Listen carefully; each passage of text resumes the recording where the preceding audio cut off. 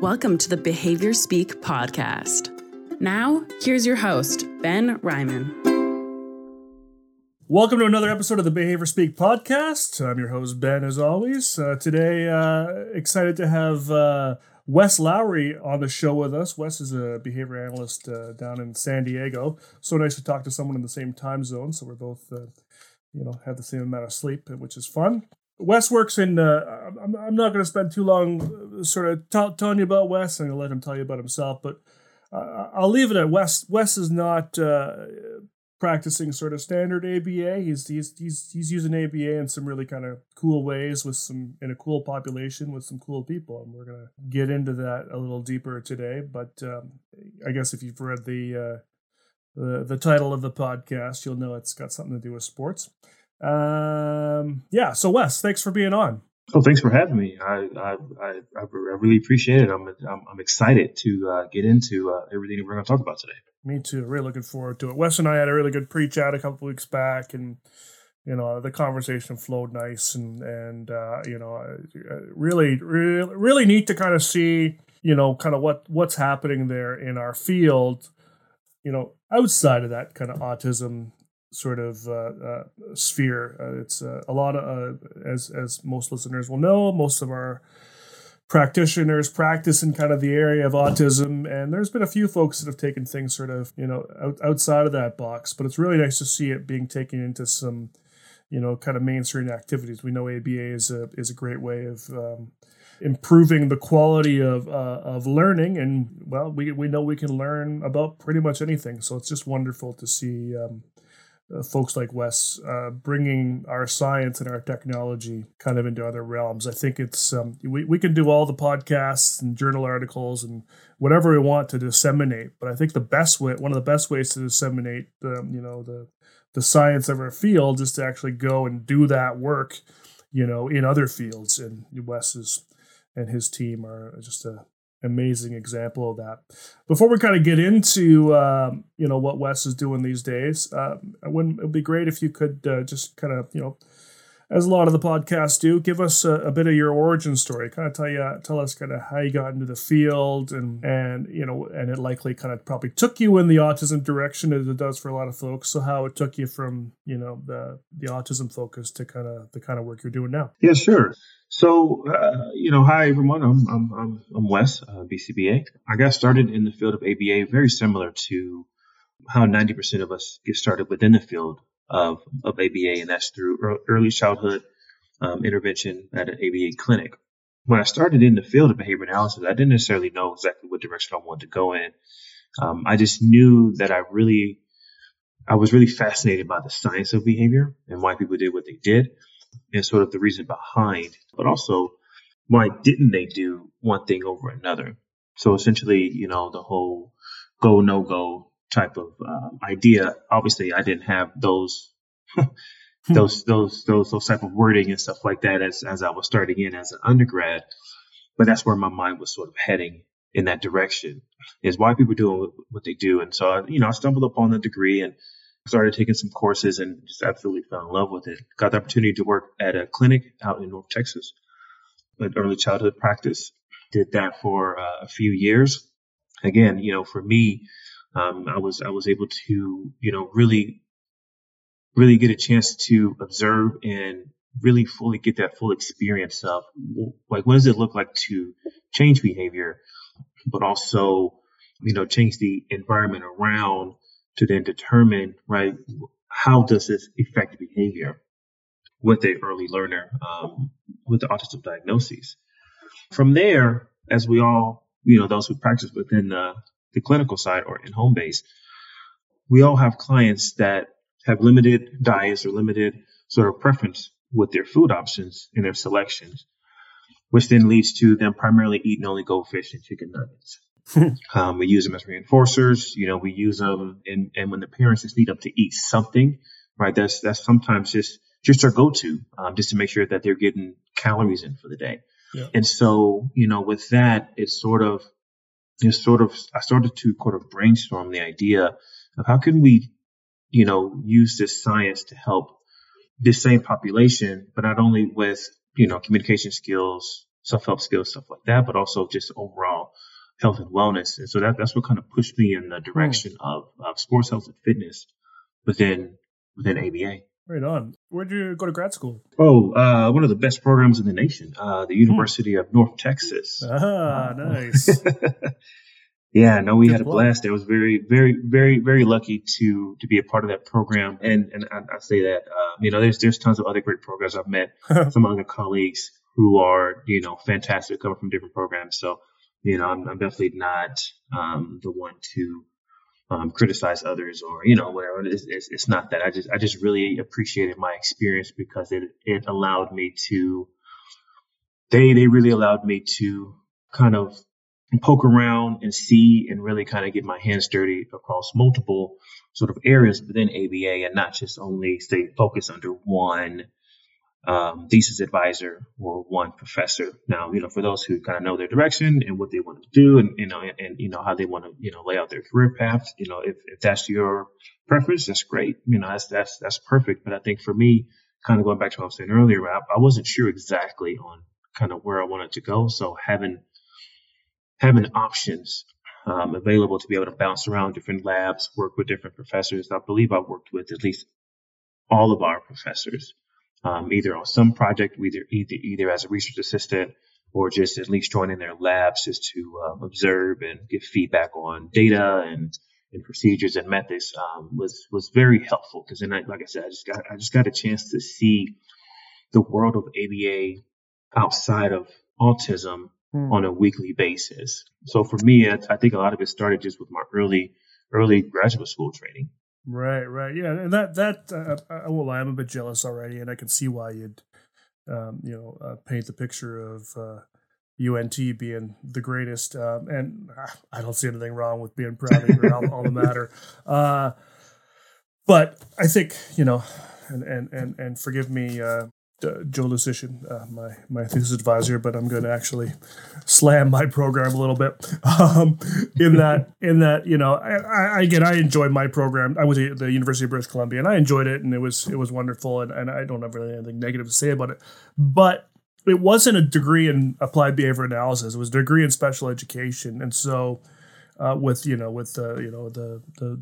5 or 6 course VCS sequence or whatever, but with that in mind, there wasn't a lot of options to sort of bounce from sort of lab to lab, as you put it. Or we had literally 2 professors, and one was doing some really nice work in kind of positive behavior support, and the other one was doing some nice work in in more kind of the augmentative communication realm. But that's it. That's all we had. There was no sort of, we had no, experimental labs. We had no, labs in sort of all these different areas, which I know there's a lot in the States. And so I always felt like, I was missing out on, an opportunity to kind of learn about different options. And it's only really in the last couple of years, and certainly through doing this podcast, that I've learned that there are so many other realms of ABA. I knew about OBM, I knew about safety, but maybe that'd probably be it, really. So that's neat that you had so many opportunities. I think. Sorry, I want to add on that, which I think there's a lot of students that are maybe in that situation or similar situations to where maybe they're in remote areas and they don't have options to kind of explore outside of kind of what they have available. But I think a lot of it for me, right, because a lot of my graduate study was, I would probably say like 60% or 70% of it was autism care treatment.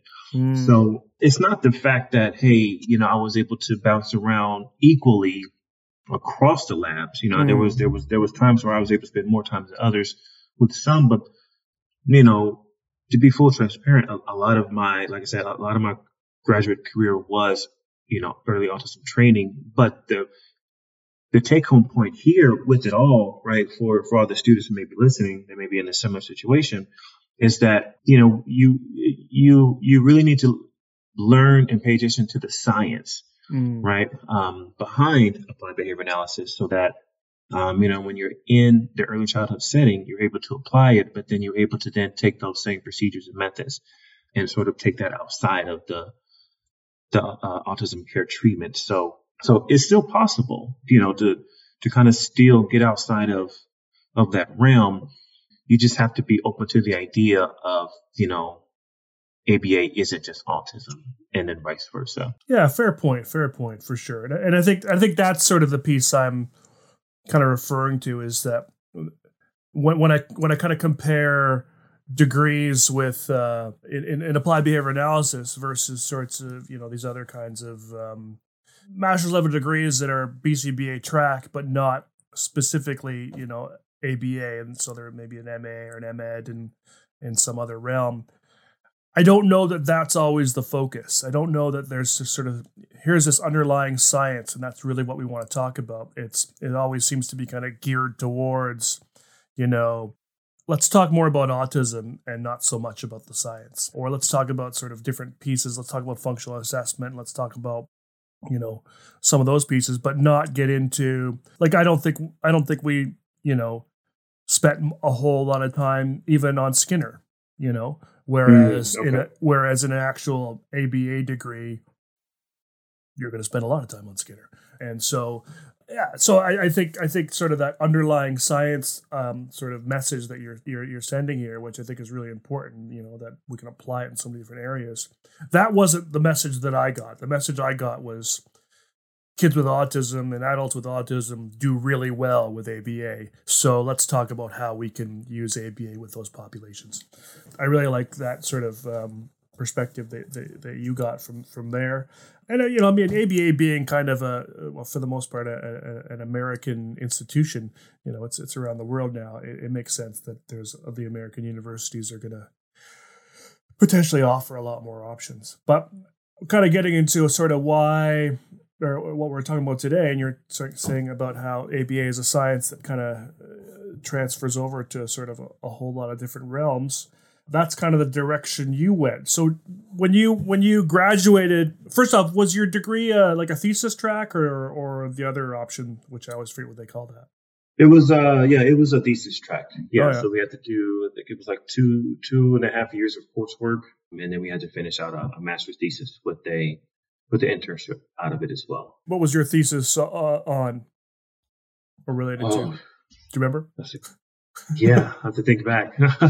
It was evaluating reinforcement efficacy across a progressive ratio schedule. Okay. So really looking at how effective are our reinforcers that we're providing for our clients within a session, based on how difficult the task is or how long they've been working. So, for example, a lot of us, nowadays, we usually look at the reinforcer being, some type of electronic device, whether it's iPad or tablet or, some type of game. Sometimes there's actual tangible items and stuff like that. But what we were finding out was, the whole idea of like satiation. Right. And so when does that kick in, and when does it when does performance start to kind of plateau with a pretty simple task, right? Something that's mastered, something they can do, but it was being introduced on a progressive ratio schedule in regards to when the reinforcer could be delivered. So we were looking for the breaking point in that schedule to then determine how powerful this reinforcer was across the multiple reinforcers. So then we first had to identify our hierarchy of our reinforcers from high preferred to low preferred reinforcers, and then determine which one of those actually sustained performance much longer. And then, like I said, we just used basic, simple, I think there was just like fine motor, one step task that they all knew how to do, which was mastered. It was either, putting beads on the string, coins in the bucket, or something simple, right? Something very simple, to where it didn't require a ton of complexity. It didn't, require any instructions. Yeah. It's just hey, do as much as you like. Yeah. And then we provided reinforcement across that schedule. If you were to ask me what the results were, it's been a long time. So I looked at the data, but I can tell you the methods. Yeah, no worries. Yeah, I wouldn't dream of asking you the results of your own study. I'm gonna have to pull the paper up. But I'm actually very surprised I remembered so much of it just now after so many years. No, you did well. I mean, I know you were struggling to remember the title, and you got right into it, so that's cool. So after you graduated, were you kind of continuing to work in sort of the autism area?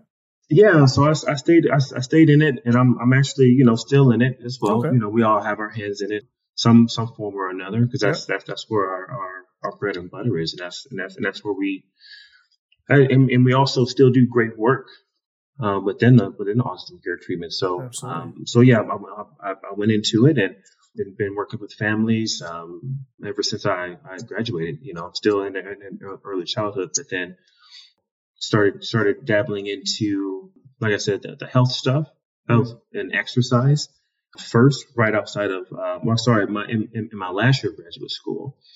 And then from there, I've just always been kind of exploring and sort of trying to do research and looking at it within the back, sort of keeping it in the back burner until, I was able to kind of get a better idea of how we can do that.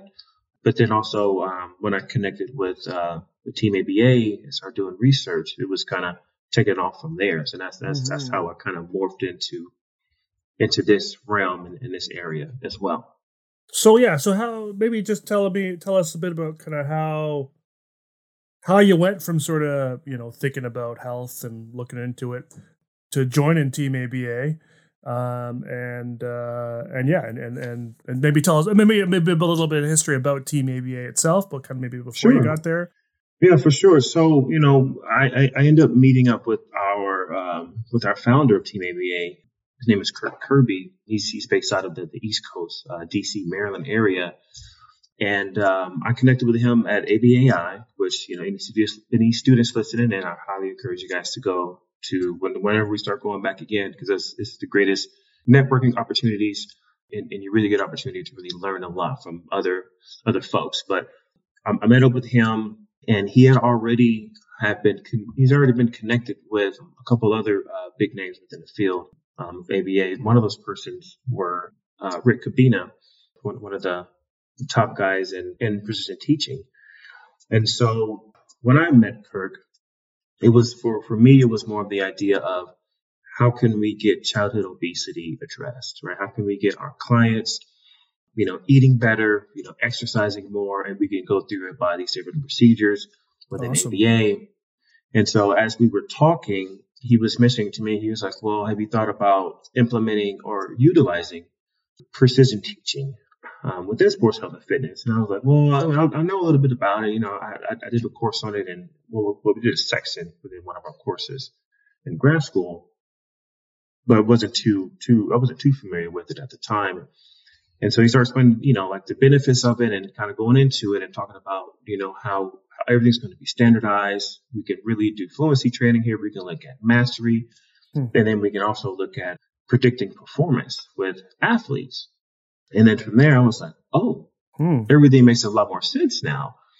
Because if we can, right, if we can train a basketball player to, let's say a quarterback, right? If we could train or teach a quarterback how to go through their reads much more efficiently or much quicker, but then also know certain stimulus conditions that the defense is presenting will most likely lead to this certain outcome. So then, right, if the quarterback then knows those antecedent conditions or those stimulus conditions, they then know how to kind of better respond in those situations, opposed to then trying to wing it or try to be the hero, you know what I mean?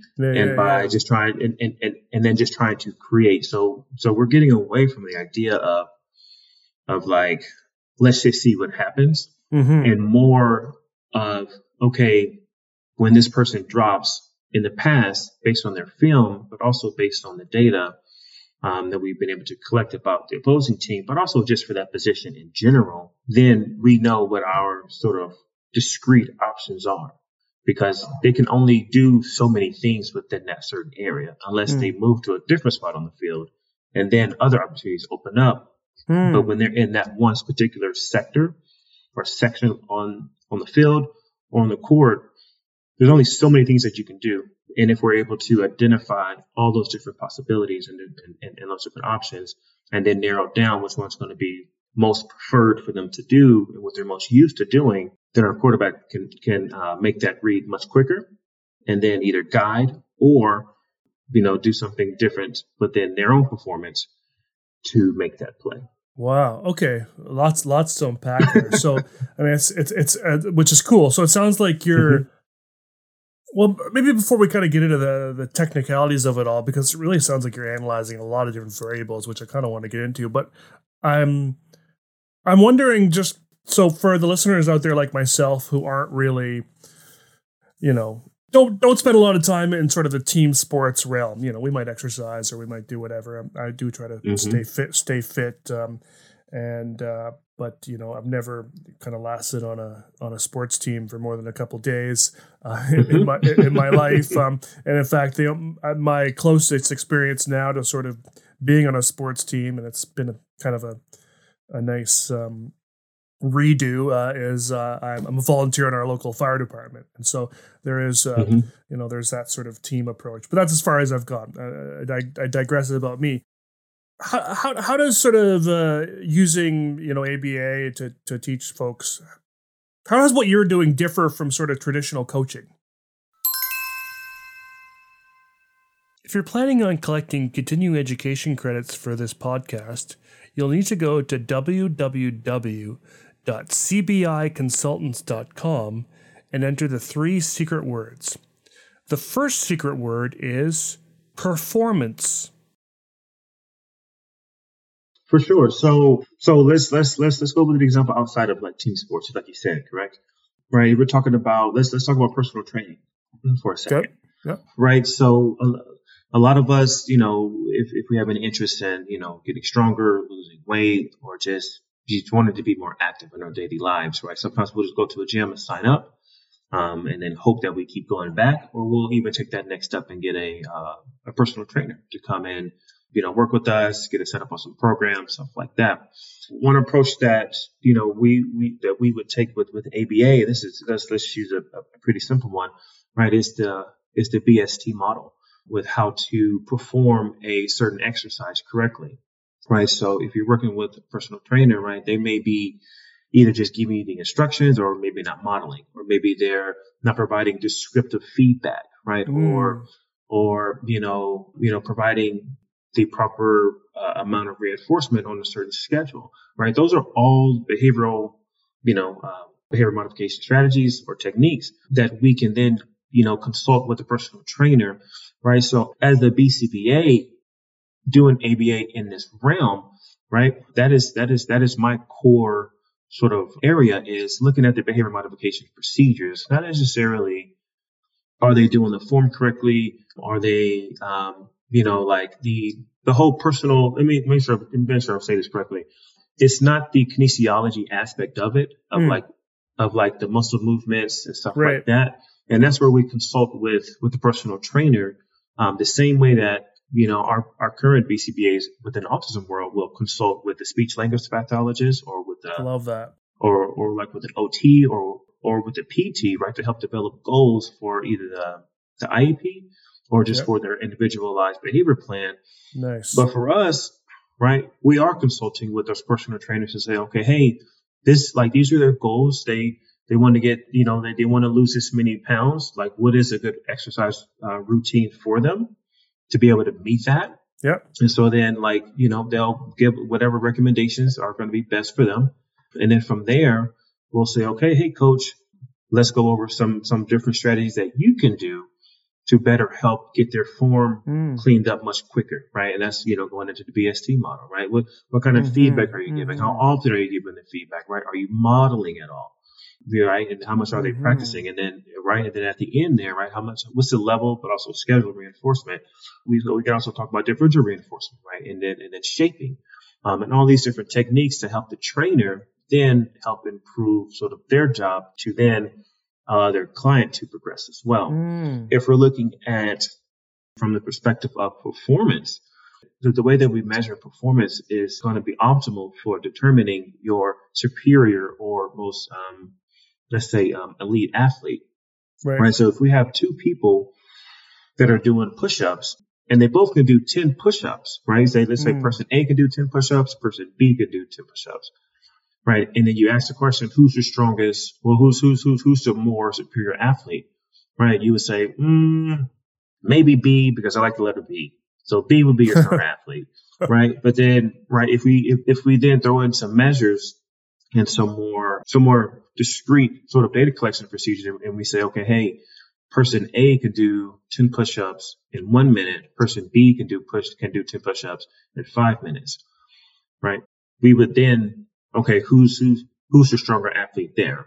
We're more than likely to say person A is your stronger athlete because they're able to then do it within that shorter time frame, which then leads them to saying, right, they're more fluent in the behavior or they're more fluent within that exercise, which, Skinner talks about frequency of behavior really determines, right, mastery or fluency over just kind of percentage of correct. Because like I said, versus that first example, they both got 100%. Yes. But the second one of them got 10 per minute, other one got 10 per 5 minute. Yep. If you're then a coach or a recruiter, or you're looking to give out scholarships, and you need something to measure that on and determine which athlete should I go with, right? There's a clear separation in performance, and I think that's where ABA can really come in and sort of help with that as well. Wow, right on. Okay, so well, first off, you're clearly.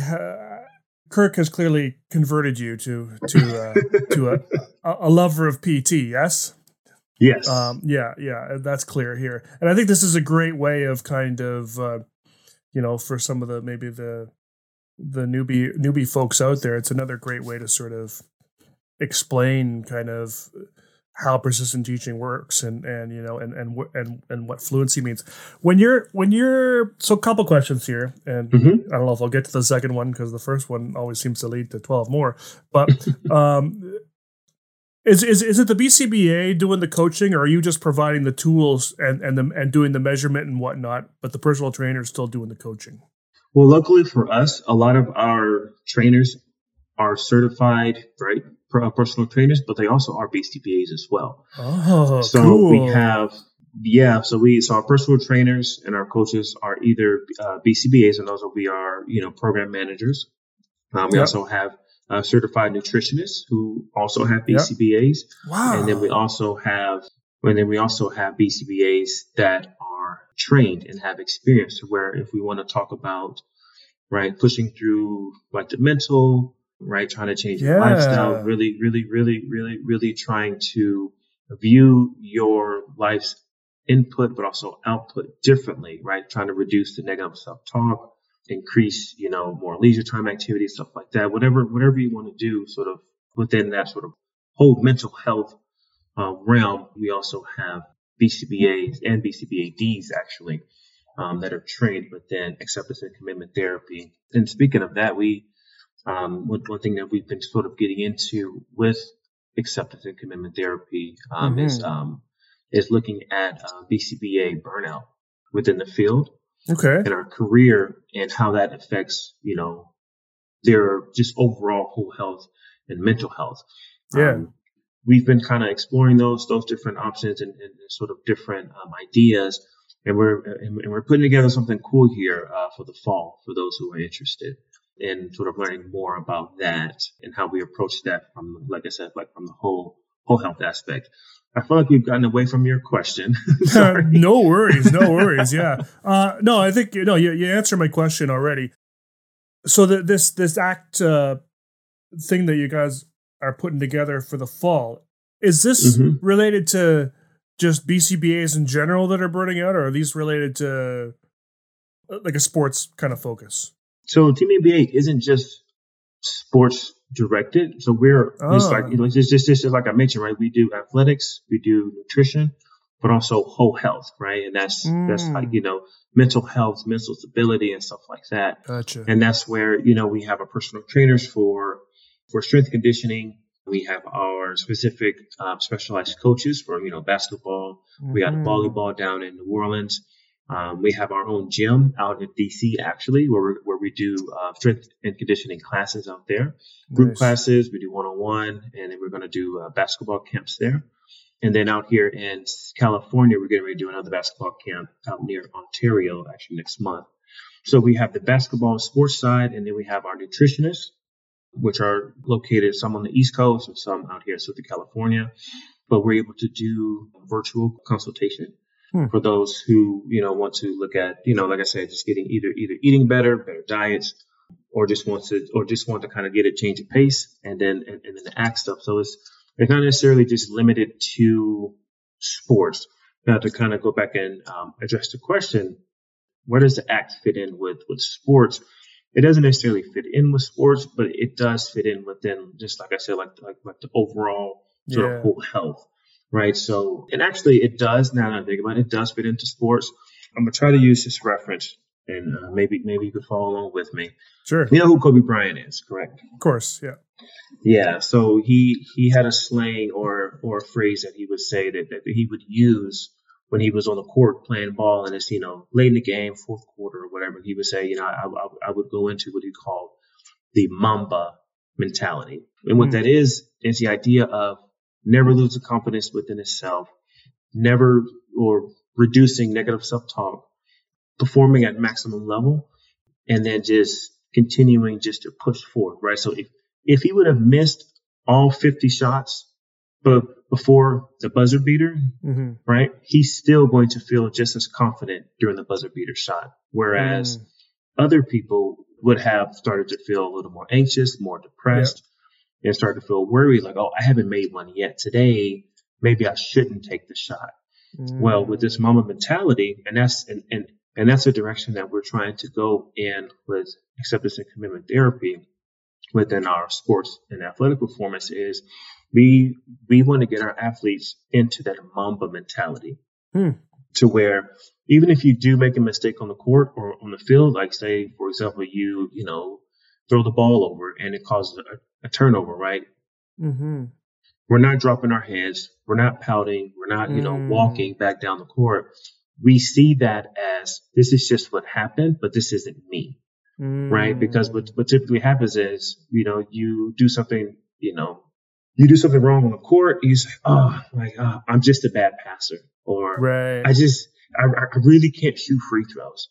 And so instead of going into that negative talk, because then at that point, our verbal behavior controls so much of what we do, and sometimes we don't even realize it.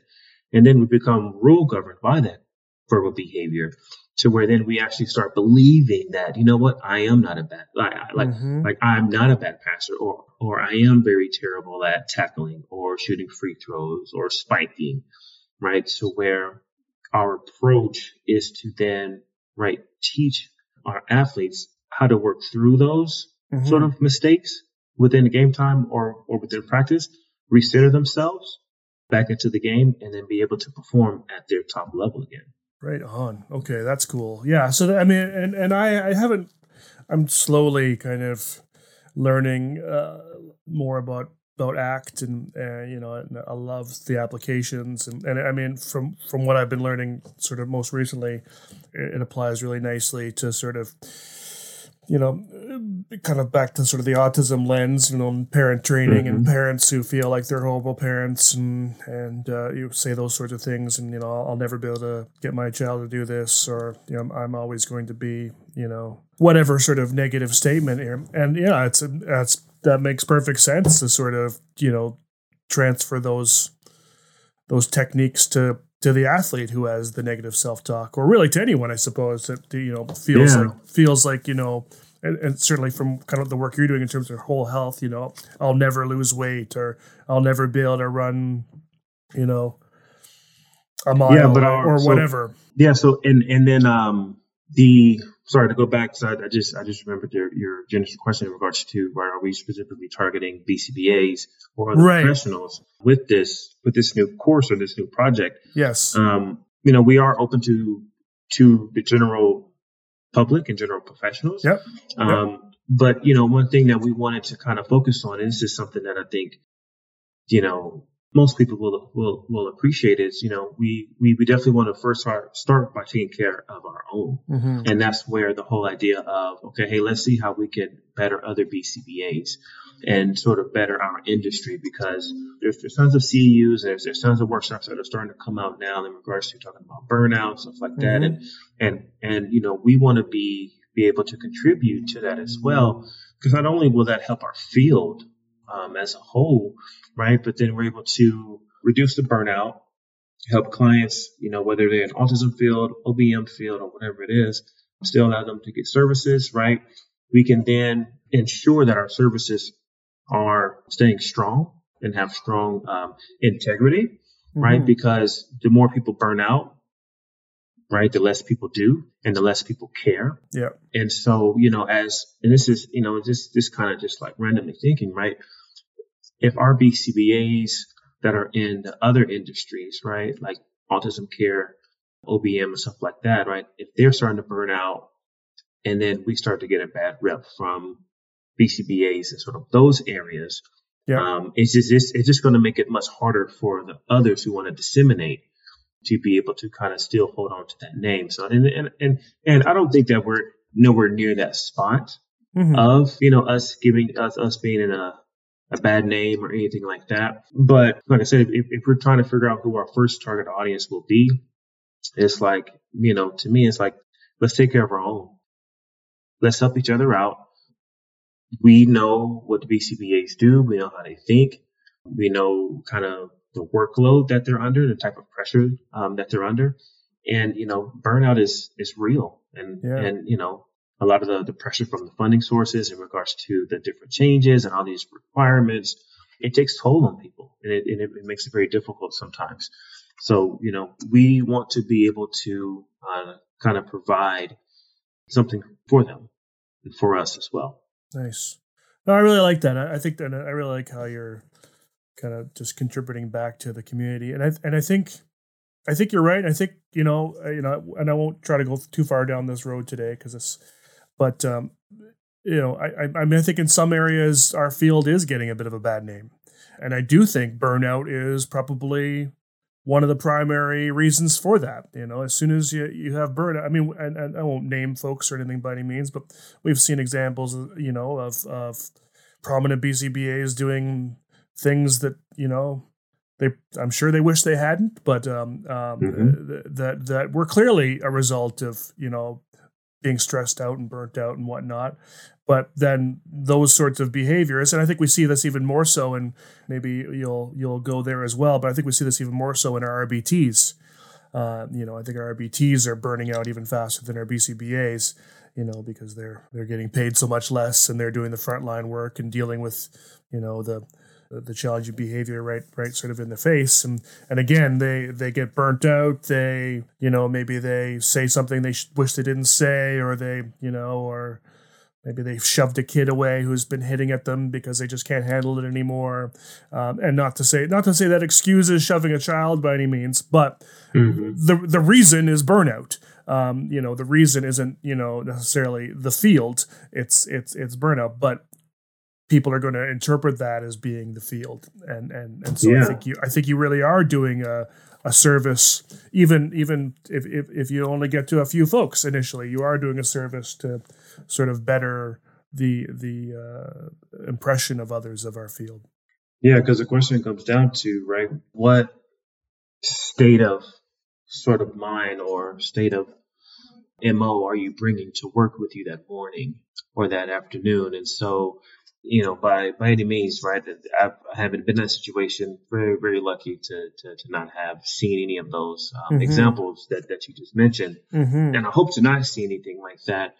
But I think that if, it is very possible, even if the person isn't trying to be malicious at all, right? It just happened to be the condition under which they came into work that day after being, stressed out, or, pulled too thin, or, whatever the case is for the past couple of days, past couple of weeks, or maybe the past couple of months, into where if they don't have any, first of all, if they're not able to recognize that burnout is occurring within their own behavior, but then also not only recognizing, but then knowing kind of different ideas, different strategies for them to do to kind of help address the burnout, or at least kind of reduce some of it to where they can kind of at least bridge themselves until they get off work or until they make it to the weekend, so that they can really decompress and sort of allow themselves to reset. Because a lot of us that are in the field of ABA, we love what we do. At least the folks that I've met and have worked with, everyone that I've met, that have been experienced with, they love what they do and they enjoy doing the science. But at the same time, you pin someone in a corner, they only have so many options. And so we want to make sure that those folks who love what they do never feel forced into a corner to where they have to, start reverting to other means to kind of get their stress relieved. Yeah, totally. And I mean, I can totally see how the whole health perspective that Team ABA brings, can totally be applied there. I mean, I can definitely see the value of sort of, ACT strategies to help folks kind of get out of funks. But, you got to have a good sleep. You got to have a good diet, and you got to have regular exercise to feel good. And, it's not necessarily about being an athlete, but just about sort of, all those other components are so huge and sort of preventing burnout as well. Will this program that you're doing in the fall be a whole health kind of program, or just ACT focused? It'll be the foundation will be based on ACT, but it would be in the sort of whole health direction. Yeah. Of just like you said, right? How's your sleep? How's your eating? How's your physical activity? But then also, right, I think one thing that wasn't mentioned was, what about your social? Right? How often are you talking to people? How often are you communicating with people? Not just your coworkers or your supervisor, right? Because those are different relationships, and you can't have the same type of conversations with them. Yeah. To where, you can decompress, or you can sort of get things off your chest. Totally. So, how is your social coming along as well, for them to kind of help find that balance if they need to? For this project is it's sort of just like a 5-week program, to where people can sign up and learn, and it's going to be like a classroom based setup. It's going to be CEUs offered as well. Yeah, it's going to be really cool. Like we're like I said, right now we're in the midst of putting it all together. We're looking to launch August. So for those who are interested, definitely reach out. There will be stuff coming out here pretty soon for it. But yeah, like I said, it's going to be primarily looking at, right, how can we address our sort of burnout and our health? How do we identify it? How do we work through it? And then once we get past that, how do we then sort of nip it in the bud early if it starts to come about again? Nice. And like I said, it's not just for BCBAs, we're open to all professionals. But as I mentioned earlier, we want to start with taking care of our own. And that's what we're going to kind of market towards first. The second secret word is nutrition. I've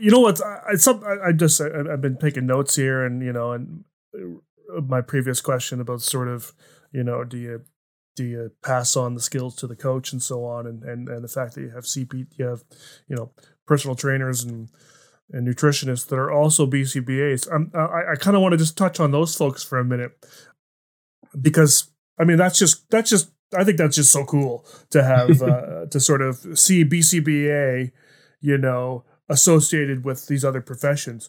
So for the nutritionists and the personal trainers, were these folks first nutritionists and personal trainers and then went and got their BCBA, or was it the other way around? That's a good question. I believe they were, I think we have a combination of both.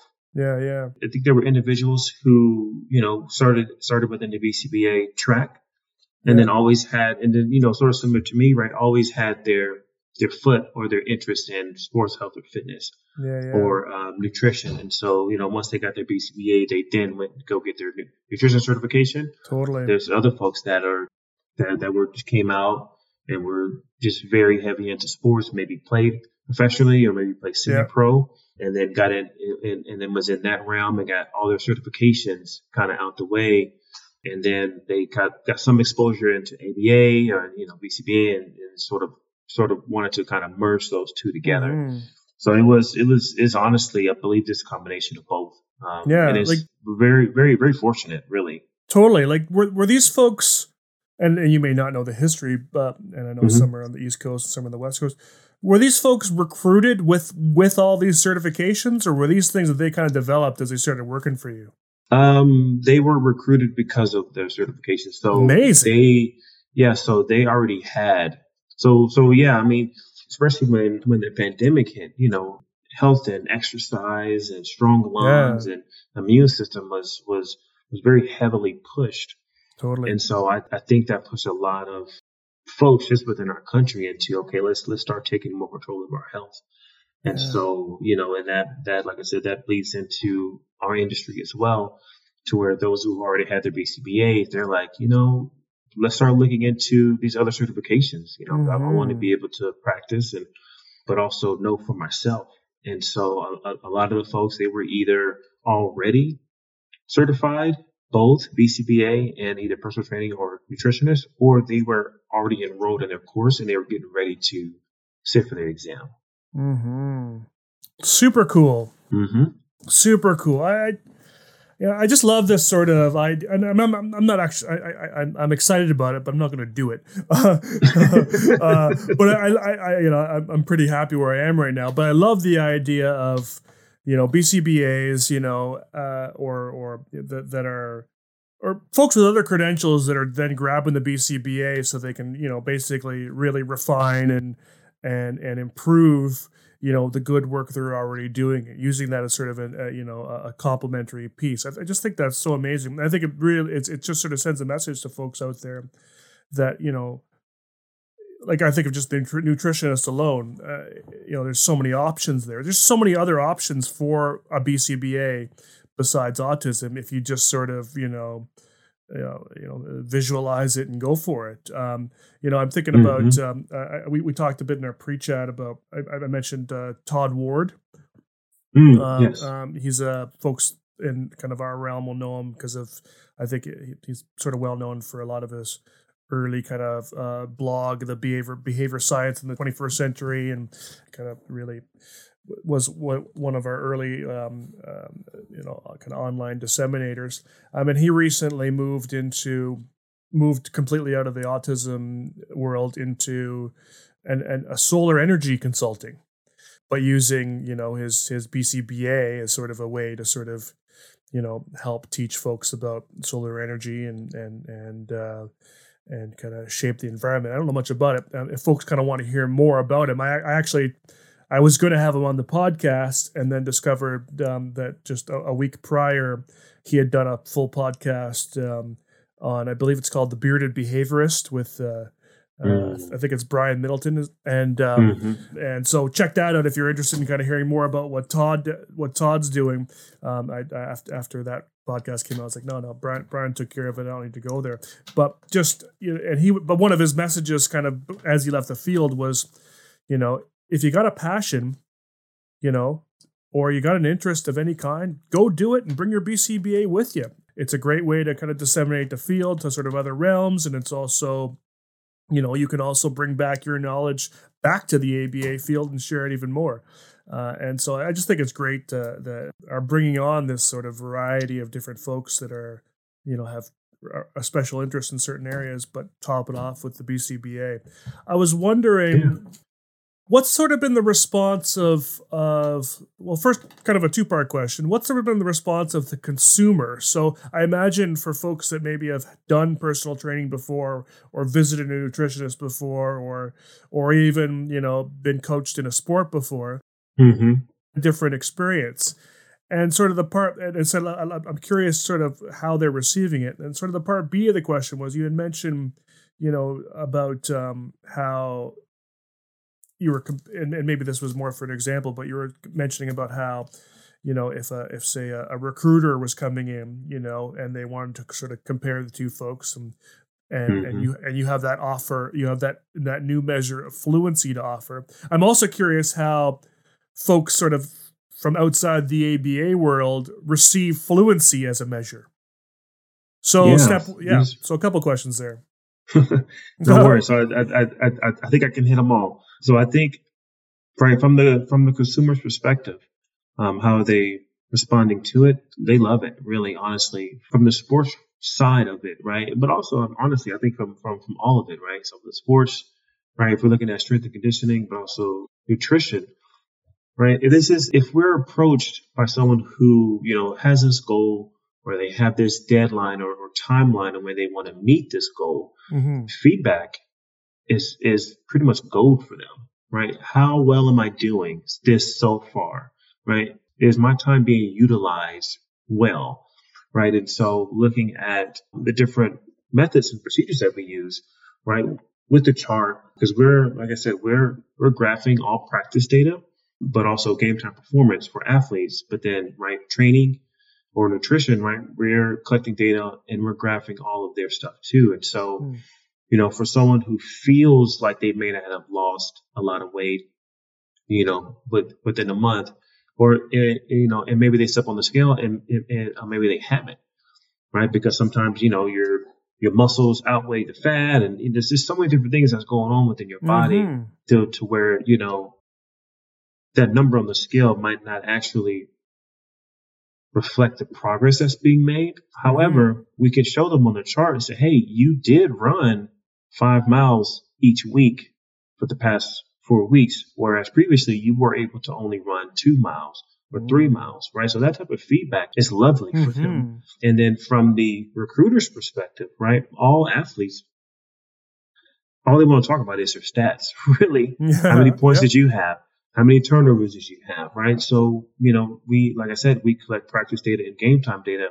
The team that we worked with out in St. Louis, all of the basketball players wanted to see all of their charts every day after practice, even after their fluency drill. So cool. Because it's like I said, like they wanted to see if they were getting better. They wanted to, and then they wanted to, for bragging rights amongst the team, a little friendly competition. But then on top of all of that, when we chart, we're actually creating full-on training reports. So where we're writing out our objectives, writing out our pinpoints and our goals, stuff like that. And we're, adding all of that in there to where we're creating this sort of document that they can not only, read for themselves to assess, but they can package this with their film or their highlight tape. And they can show the recruiters and say, hey, yeah, I am able to do really well on my best of best, mixtape highlight reel. But however, here's the data for the full season. Here's my practice data as well. Right. And so in this, like I said, it's not only just charts, but we give those summaries and sort of future predictions to allow the coaches, or the recruiters to take a look at the data and say, yeah, like they are able to perform consistently throughout the season or throughout practice. And this is how they progress. And this is where we can predict their performance for maybe next year or maybe for the next game. Obviously, nothing's going to be perfect in our predictions, right? There's so many confounds and so many external variables that get in the way. But, right, all behavior is lawful. Yeah. If we can mirror similar stimulus conditions, we should be able to mirror that type of performance. And then I forgot your last. I was on a roll, and I forgot your last one. No, that was it. That was it. Question. No, you got it. You got it. You done it. Yeah. No, there's only 2 questions, but there was a few parts in them. No, you answered them perfectly. Good job. I appreciate also your ability in this interview to keep track of the questions I've asked, because I keep forgetting them as we tangent off, and you've been doing such a great job of coming back to the original question. So I do appreciate that. And I'm not looking for names or anything, but is there anyone else doing this kind of thing? Or is this like a Team ABA, pioneered, sort of approach to, sort of whole health and athleticism? I have heard a bit of it in terms of tag teaching. And I've heard of tag teaching being used in some sports instruction, particularly I think gymnastics and dancing and sort of those sorts of things, where they're, sort of teaching specific moves using those. And I don't want to butcher the names, but there's terms for sort of, similar to kind of the pinpoint in tag teaching. There's terms for sort of describing each of those particular actions. Are there other folks out there that are doing this, or at least, and if there are, is anyone doing this at the same level as you folk? I'm thinking no. The third secret word is sports. I think at the same level and scope that we're doing it, there's no one else doing it, right? Because we have, like I said, we have our Team ABA, which is sports, nutrition. Sorry, Team ABA is just sports, and that's right. We do individual training. That's across volleyball, basketball, soccer, and golf. We have our Team ABA wellness, which is we're looking at, right, the whole health, which is nutrition. Yep. We do strength and conditioning. But then also we do the sort of the whole health mental approach through acceptance and commitment therapy.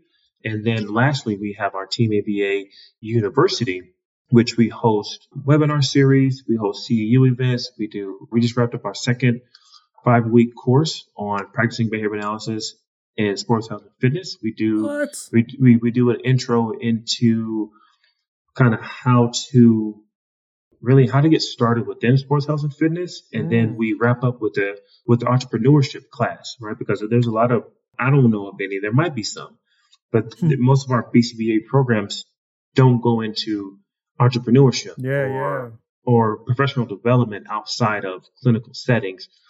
And so we want to offer that as well to our BCBAs, right? Because as a BCBA, you have an opportunity to sort of start your own venture, really. If you have enough capital, you can go out there and get your tax ID and get up and running. But there's just not a lot of entrepreneurship training within graduate programs. And so we offer that as well, on how folks can get started within health and fitness. And then we also have a supervision program for students who want to collect independent field hours.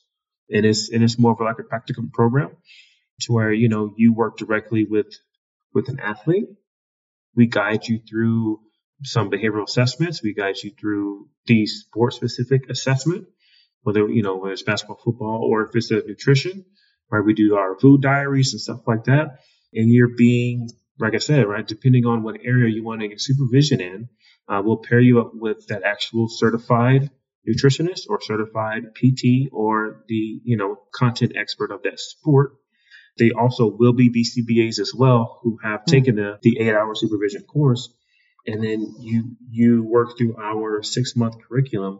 You can get, I think you earn up to either more than half of your field hours. And we pair them directly. Each week it's paired with the task list. And so even though our exam isn't heavy on sports, health, and fitness yet, we understand that, and we know that we still need to relate, some of these ideas and topics back to the autism world or back to the OBM and back to school settings.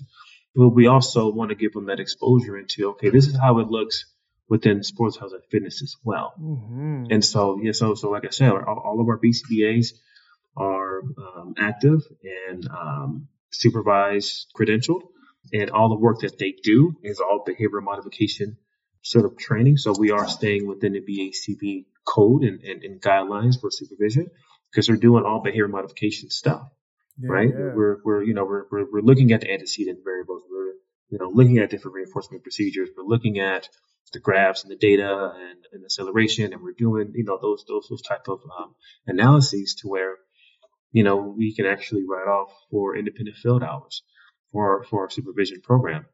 So yeah, to answer your initial question, no one's doing it at the level that we're doing it, but there are other folks, and I don't remember their names. It's not that I don't want to say their name. I just don't remember a lot of their names. I know it's all good. I know there's someone in Philadelphia. I don't want to say the wrong state. Someone up. Yeah, it's okay. East Coast. He does some football stuff with some professional athletes. I know there's a young lady out in Florida that does a certification course as well, sports, health, and fitness. And then you have your behavior chef who does stuff. Right, of course, yeah. And then, just like I said, I just can't remember the names on top of my head. I would love to give them a shout out. No worries. And so that actually was kind of leading to one of my last questions is around, and again, I don't actually do precision teaching either, but I think it's awesome. Mm-hmm. First off, and this isn't a question for you, but I had always wondered why, the field in general, and we can go on that tangent another day, but why the field in general doesn't sort of, particularly the early intervention field, why they all don't do precision teaching all the time. Like it blows my mind. It's just such an amazing, super sensitive measure and gives you just so much more detail and so much more rich results. The question I have though is, it seems like, and maybe it's sort of the same dynamic, but it seems like the performance measures that you folks are putting into place, the detailed reports, just all the fluency measures, the charting, in a field, like you said, that loves statistics and loves those numbers. Have you folks noticed, as you've been doing this for a while now, has there been interest? I don't even know if I'm wording this question right, but maybe you can just try to answer it anyway. But has there been interest sort of from, other sports groups, sports teams, coaches just doing other stuff that aren't BCBAs that kind of want to bring some of these measures, some of this technology kind of into their work, but maybe getting a BCBA isn't something that's in the cards, but they would like, just even a sports team that has a coaching program that wouldn't mind adding some of these pieces. Like, have you run into any of that yet? Yeah, some of the coaches that we work with, one of the first basketball teams we worked with, like I said, they didn't know anything about it before we, stepped into the gym with them.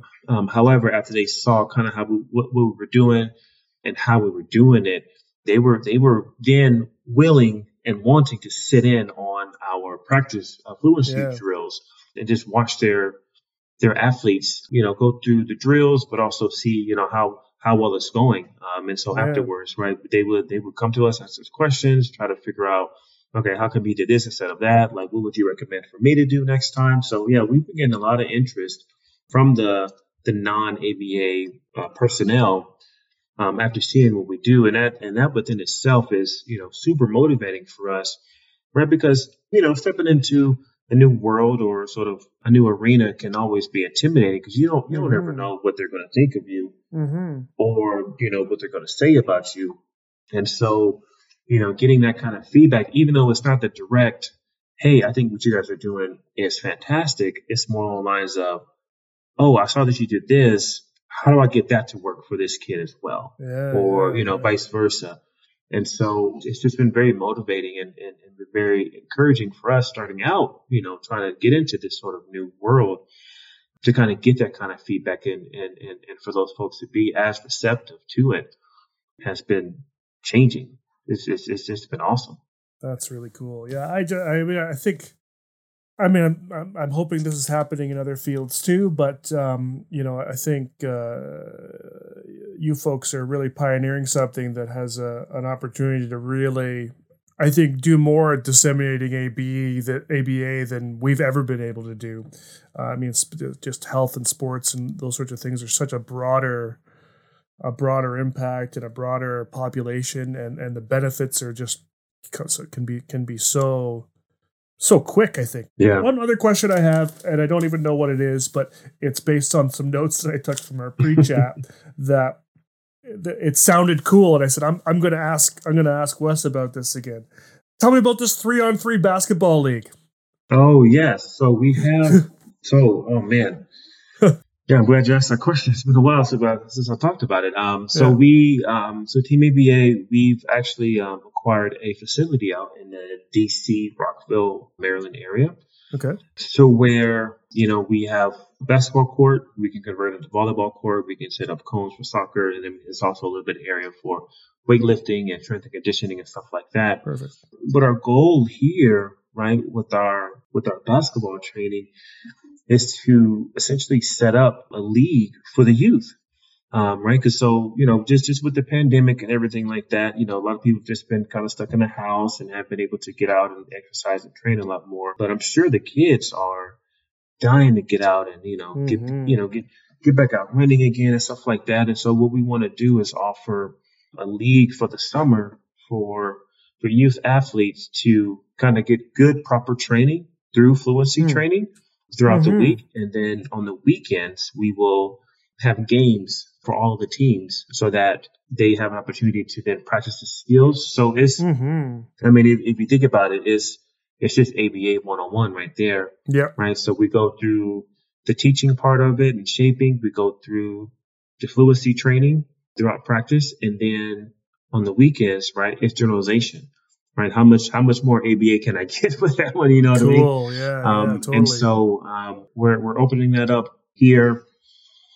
I believe registration may be already open, but you know, we just want to be able to provide an opportunity for, you know, athletes or, you know, students who, you know, may not already be that well experienced within certain sports or basketball or have an AAU team. I mean, because that's what it all boils down to is which AAU team are you on for basketball, and then how many games are you getting in within a year, and who's coming out to see you. And so in order to kind of get some of these athletes on, I guess, or in within that circuit, you know, we're able to provide the fluency training on some of the basic fundamentals and then rolling into more high complex skills, and to helping them get into that AAU circuit if they want to.